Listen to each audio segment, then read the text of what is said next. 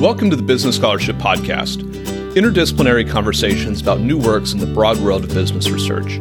I'm your host, Andrew Jennings. If you like what you hear today, please consider subscribing to the podcast or sharing with others who might like it too. And if you have ideas for future episodes, let me know. My email address is andrew@andrewkjennings.com, and I look forward to hearing from you.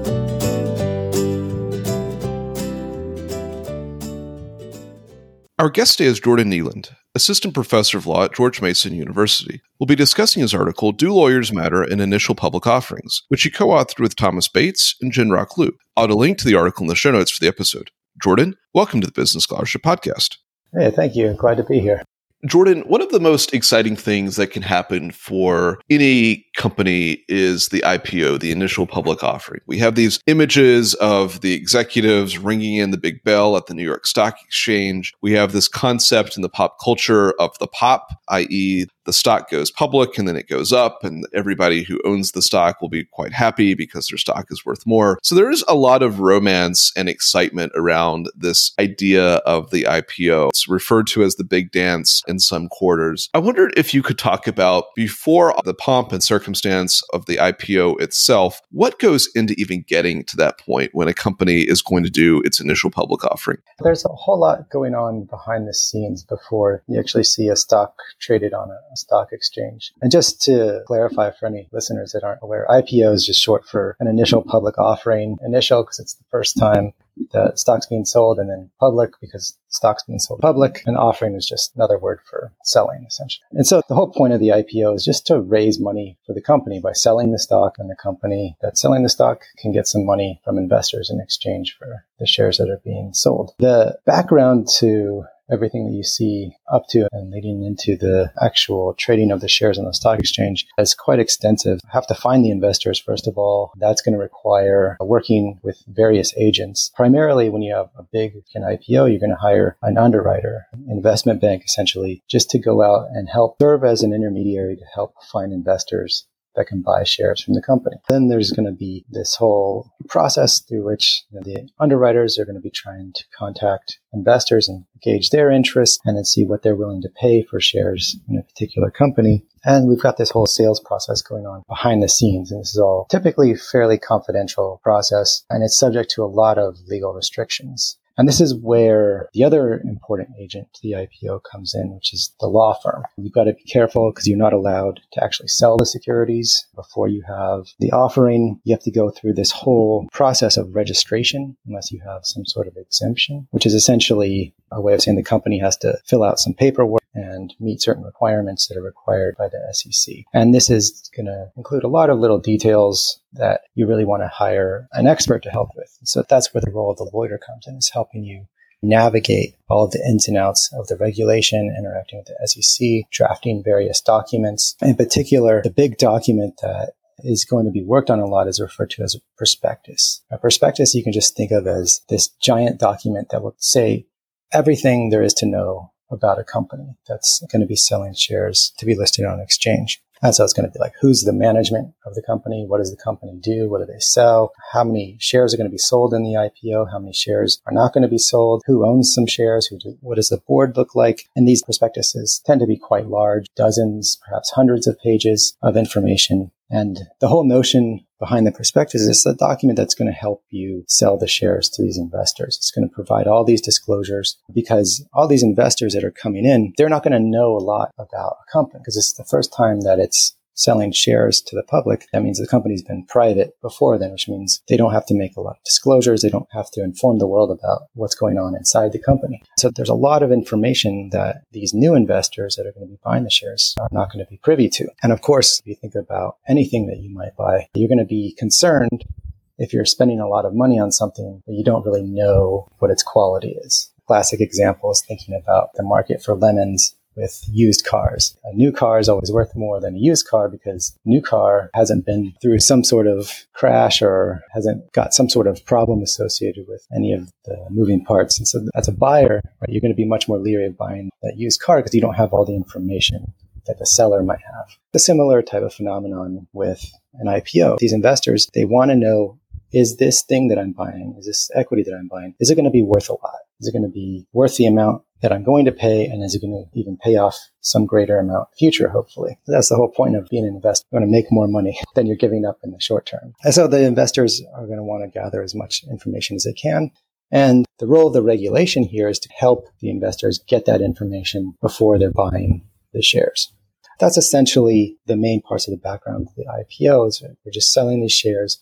We've got all these different regulations we need to deal with. We've got this sales process, and everything has to happen fairly quietly and over a relatively short period of time. It's a fairly intensive process for all the parties involved. Heading into the IPO, what are some of the risks, whether they're financial risks or business or legal? What are some of the risks that the company might face? And you've talked about two agents, the underwriter and the lawyers. What are the roles of those agents in trying to mitigate the business, financial, or legal risks that the company might face in going public? There's a whole myriad of different risks depending on which party you're talking about. For a company that's selling the shares, the biggest risk that they're going to face ex ante going into this process, they're afraid of selling the shares too cheaply. So I mentioned that there's this information problem where the investors don't really know what they're buying. They're trying to learn about the company to see if it's going to be a profitable company and eventually pay out dividends and this sort of thing. But the company itself doesn't necessarily know what it's worth either. That's one of the tricky things about this process. And then the company hires this underwriter, right, the investment bank, to go help sell the shares to investors. And also the underwriter doesn't know necessarily how much the shares are worth. And so that's one of the main risks that the company faces, that they might sell the shares too cheap. Obviously, if you sell something, you want to get as high a price as possible, but then you don't really have a great way to gauge what the appropriate price is. And so what ends up being the case is it seems like the companies tend to sell a bit cheaply. So that way they can be sure to sell enough shares to get the amount of funds they need to make whatever investments it is. The way that this pricing actually works out is the investment bank will go out and speaking with investors and start gauging what type of prices these investors are willing to pay in terms of quantities, how many shares the particular investor might be willing to buy for a given set of prices. The underwriter goes through this process. It's known as a book building process. They're just going out and trying to figure out how much can we sell these shares for to these investors. And so that's the big risk. The underwriter themselves, there's a lot of literature talking about how one of the risks that underwriter is facing through this process as well is the risk of losing the investment in the future, in future deals. If you think about what the role of this underwriter is, it's to go and help sell shares. And they're going to do this for not just one client. They're going to have a whole series of clients, one after the next, and they're going to be trying to help sell these shares and essentially taking a cut of the amount that's sold. That's how they generate their revenue. And to do this, you want to have these investors keep coming back, especially these large institutional investors that might have lots of money to be able to invest in multiple issues over time. And so the investment bank kind of wants to keep them happy as well. And so they might try to, say, sell a bit more cheaply than the company might otherwise prefer because that would make the investor happy. And so there's also this risk that the investment bank faces, which is the risk of losing relations with those investors in the future. So they might want to keep the investors happy by selling cheaply, or they might want to keep the issuing company happy by selling at a relatively higher price. Ex post, one of the big concerns is that there's going to be some potential liability related to these disclosures that are being made to investors being materially misleading or omitting some information that is going to make the information in these disclosures misleading. The way that this risk manifests is through some sort of a shareholder suit in the future. So after the IPO, the company has all these disclosures outstanding, and one of the statements that they make might be wrong. They might say something to the effect, maybe our market isn't very competitive, but then it ends up being quite competitive, something along these lines. So then the shareholders themselves often have the opportunity to sue the issuing company and its managers, and perhaps even the underwriter, for damages associated with the misstatement. And so ex post, the company's managers are most concerned about, relating to the IPO, is litigation from the shareholders or some other wrong party, perhaps. And so this is another thing that they're trying to mitigate. And one of the ways that you might mitigate this risk is to hire the lawyer that can help you navigate all of these disclosures well. And so that way you can potentially reduce the probability of getting sued in the future. This is one of the things that my co-authors and I look at in our piece is, can we actually see law firms affecting the probability of a disclosure-related lawsuit following an IPO. And so we see within 3 years after an IPO, what is the probability of getting sued by a shareholder. Typically, there's two types of claims. One comes under what's called Section 11 of the Securities Act, or under 10b-5, flows from the Exchange Act. And it's basically the shareholder saying that you said something wrong, you had made a misstatement, and that harmed the value of my investment one way or another. And now they're going to sue for damages, essentially on the difference between what they paid for the shares and whatever the value ought to have been if the disclosures had been correct. So this can, given that there's potentially thousands or even millions of shareholders following an IPO, this can total up to a fairly large sum. So that's another big risk that is going to be very important. And what we specifically look at in our work is to see if can you observe some variation in the disclosures based off who your law firm is. And we do find evidence that different law firms do use different types of language in these disclosures. And similarly, different law firms are associated with higher and lower litigation rates. And one thing that's really interesting that we find when we are studying the litigation rates associated with different law firms is that there also seems to be a law firm specific effect on the pricing. And so if I can just go back to this notion that the issuing company often has to sell shares a bit cheaply. The way that we observe this empirically is you can say, okay, how much did the investors pay for the shares, the initial investors? And now that the shares are traded on a stock exchange, you can see transaction by transaction what people are willing to pay for these shares. And on average, on the first day, the stock price goes up by about 18 to 20%. That's a huge return. If you think about the S&P 500 index, that typically goes up about 7% per year on average versus a one-day return of about 20%. This is what's known as the underpricing phenomenon. It looks like the companies sell shares about 20% less than what they're really worth because one day isn't really enough time for a lot of events to happen to a company. So when we see what the shares are being traded at, that's probably what the investors are actually valuing them at relative to the sale price. That 20% jump represents the discount that's given to the initial investors for taking part in this IPO. And what we see here is that the law firms are actually having, on average, are associated with more or less underpricing. So that first day return might be 5% higher or lower, depending on which law firm you're looking at. And so this is pretty interesting because how I just described the pricing process is all about the investment bank going out and talking to investors, learning about prices investors are willing to pay.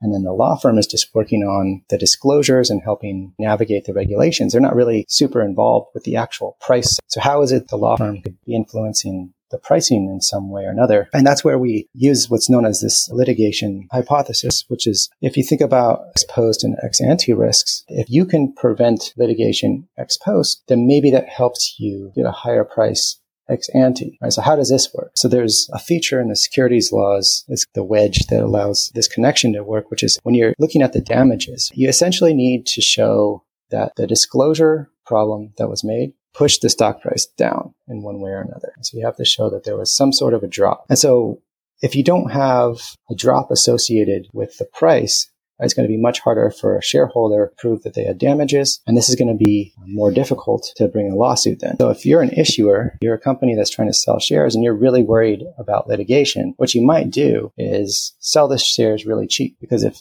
the price is already low, then it really can't go lower. The shareholders can't claim that they were damaged, and then that's going to help prevent litigation. Or conversely, if you can prevent the litigation, then you're not worried about setting a higher price because you're not trying to protect against that litigation. So you might be able to set a higher price, which would mean that your underpricing is less. So your first day return should be less. We do see there's significant variation in underpricing and litigation and disclosure based off of which law firms associated the IPOs. And this is pretty interesting in its own regard. We actually say, like, how important are the lawyers here? Because there's already a long literature documenting that the underwriter that you pick is very important in terms of your IPO outcomes, especially underpricing phenomena. There's not a lot of research looking at the lawyers. There's some notion that maybe the lawyers aren't really doing that much. Maybe they're just there just to, in some sense, rubber stamp that all the regulations have been complied with and just help protect managers by showing that they've done their diligence by hiring the lawyer and ticking all the boxes. But we can actually see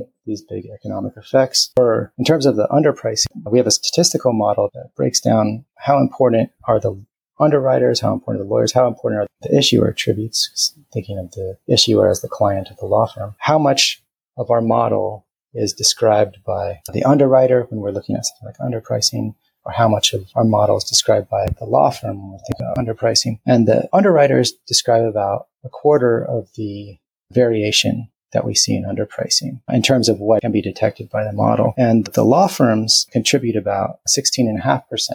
So they're not as important as the underwriters in terms of underpricing. And we're looking at what are the determinants of underpricing. A little more than half as much, which is still quite large, considering the fact that law firms aren't even directly involved in setting the price. What's the mechanism here between the law firm and what the law firm is doing behind the scenes and an effect on litigation risk as this channel for reducing underpricing? Our hypothesis is that this is all coming through disclosure quality. So some law firms have a reputation, or at least anecdotally, there's some evidence that some law firms are very comprehensive with the disclosures, and they make sure that everything that could be described about a company is in that prospectus document. The more information there is and the more accurate it is, then the harder it's going to be for a shareholder to bring a lawsuit ex post. And so that's the primary mechanism, drafting these disclosures. And we can see that certain law firms use different types of language. They might use more legalese in some sense, talking about more plaintiff and defendant arbitration. These types of words come up more with certain law firms than others. And so we can see that they're affecting disclosures. And then to tie this all back together is for each law firm, we get essentially a coefficient estimate. How much does underpricing change with this law firm? How much does litigation change with this law firm? For each of our models, how much does disclosure change? And so then we just take these estimates and then we correlate those. We say, okay, let's cut our law firms into two groups. One group is associated with more litigation on average. One group is below median, less litigation on average. This as a quality proxy, lower litigation would be better. So you might say that the low litigation law firms are higher quality. And then we can see that those low litigation law firms are also associated with less underpricing. So it does seem like that litigation is translating into the prices. And then similarly, you can see that the law firms that are associated with less litigation are associated with more disclosure. And so that seems, again, to be the tie between the pricing and the litigation is that they can do this by influencing the disclosure. And then we also run a separate analysis where we look at the legal fees and expenses that these issuing companies are paying out. And we can see that those low litigation law firms are actually associated with higher legal fees. So it seems like they're getting paid more, paid for their talent in short. The more you can deter litigation, all else equal, you should probably be able to charge more for such a service because that's what issuing managers are worried about, especially since it's possible for the managers to be personally liable for the disclosure problems that are going to pop up ex post. If your own money's at stake, not just the company's money, you're probably going to really want to make sure you've got all your bases covered and make sure you have appropriate legal team helping you out. One of the other big roles of the lawyer here is the way that you can help prevent the personal liability for those corporate managers is to ensure that they've developed what's called this due diligence defense. Essentially, if they go and tick all the boxes, make sure all of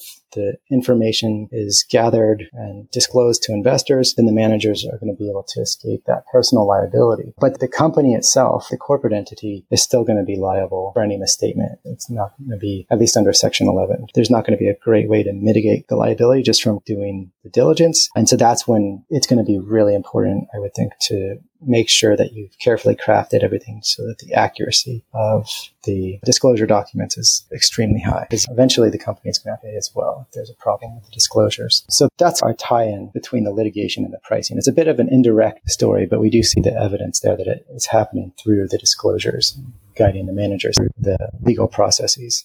I'd like to talk about the industrial applications of some of these findings. If I am a company embarking upon an IPO and I'm hiring securities counsel, I want to get good securities counsel that is going to reduce my litigation risk and indirectly reduce my underpricing. If I am a securities lawyer or practice leader, I might want my law firm to get better if it's not among the higher quality law firms in terms of the effects that they're having on the quality of disclosure in prospectuses. If I'm an investor, perhaps I want to know how the quality of the law firm working for the company is perhaps going to affect the value of the securities I'm purchasing down the line. What are the implications for all of those actors and all those constituencies from your paper? Should law firms call you and your colleagues up for some consulting on how to improve, or should IPO issuers call you up for some guidance? What should we make of these findings in terms of the goal of reducing litigation risk and reducing underpricing in the market? Definitely open to consulting.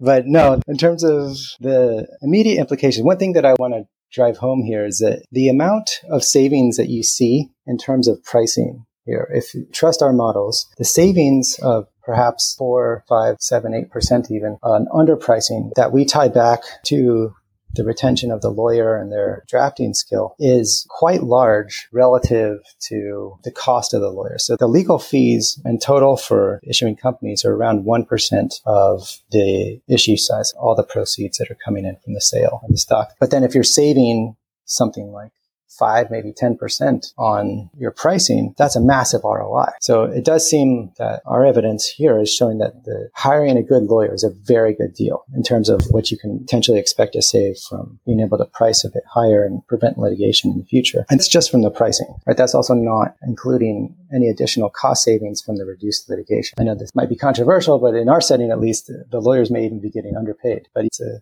fairly competitive market. So maybe that's part of why lawyers can't capture the full extent of the value that they're adding. But in terms of the disclosure quality itself, it's hard empirically to figure out exactly how you might target some sort of improvement in the disclosures, because it's, as an empirical researcher, we can't see the misstatements that were never discovered by a shareholder. We didn't go through and read these thousands or millions even of pages of documents to try to figure out there was an error somewhere in there. So we're basically looking ex post and seeing is there litigation, and then we're just taking some more quantitative measures of things that we can see readily in these prospectuses, like how much legal terminology is in there, and trying to attribute that to the different law firms. We also do an analysis on the prospectuses using a readability or fog index. And the basic idea is that there's a notion that since you want to communicate to investors, you probably want to use just more natural language, things that are a bit easier to read, to make sure that there's not any confusion to investors. The flip side of that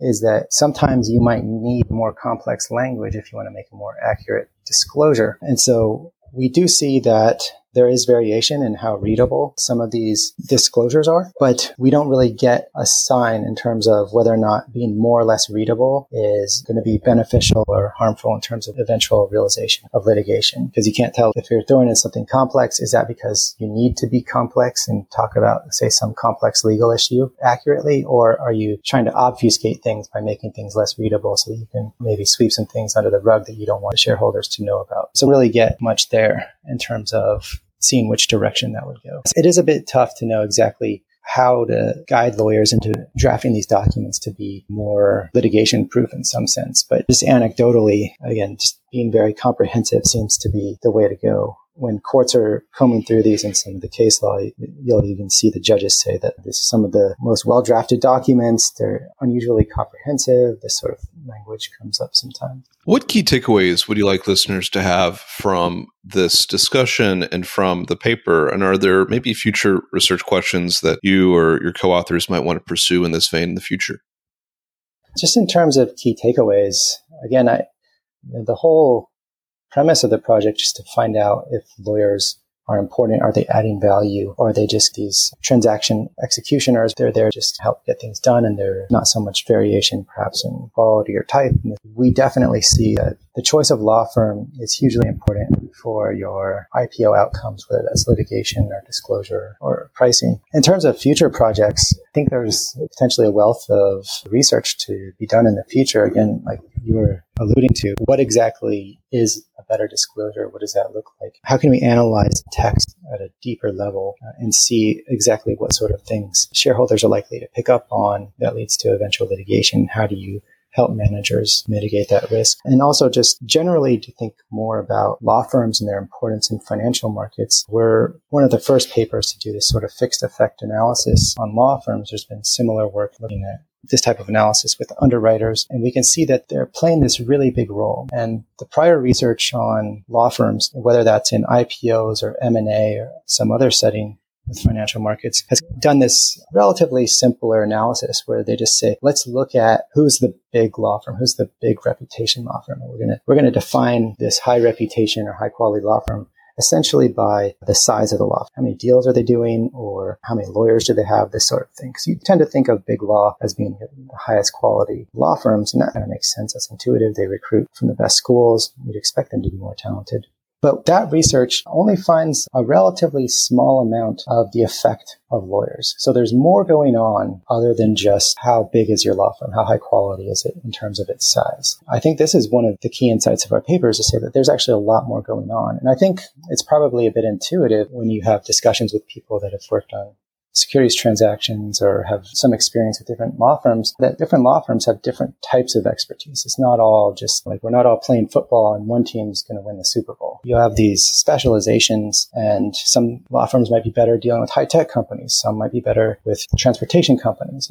And picking the appropriate law firm can potentially have a large effect on your firm beyond just how big are they? How large is the company? Where do they fit in some sort of a big law league table? In terms of the research that we're looking at specifically, we're getting into a little bit more of this type of analysis with M&A. And we have another working paper out where we're using these lawyers' influence on litigation to try to develop a new ranking system for law firms, at least within the corporate setting, because now we can actually observe how good is a law firm at actually reducing litigation. And so we're using this more as a proxy for quality rather than these traditional standard measures of firm size or revenues, profit per partner, this sort of thing, which probably correlated with quality on some level, but doesn't necessarily tell you about client outcomes. Part of this analysis we do in this separate paper about ranking the law firms is to compare it to all of this stuff with U.S. News right now in ranking law schools. And the U.S. News has come under criticisms for focusing too much on things like inputs, like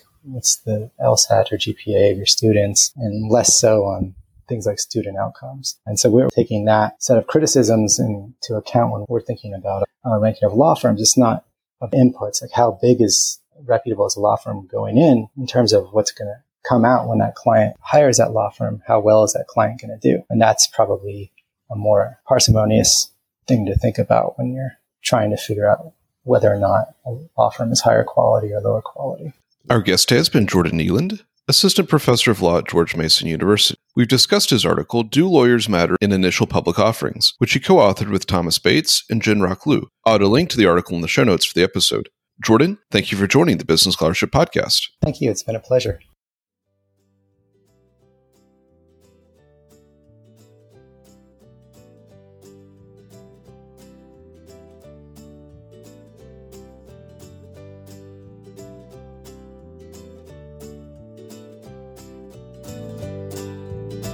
Thank you for listening to another episode of the Business Scholarship Podcast.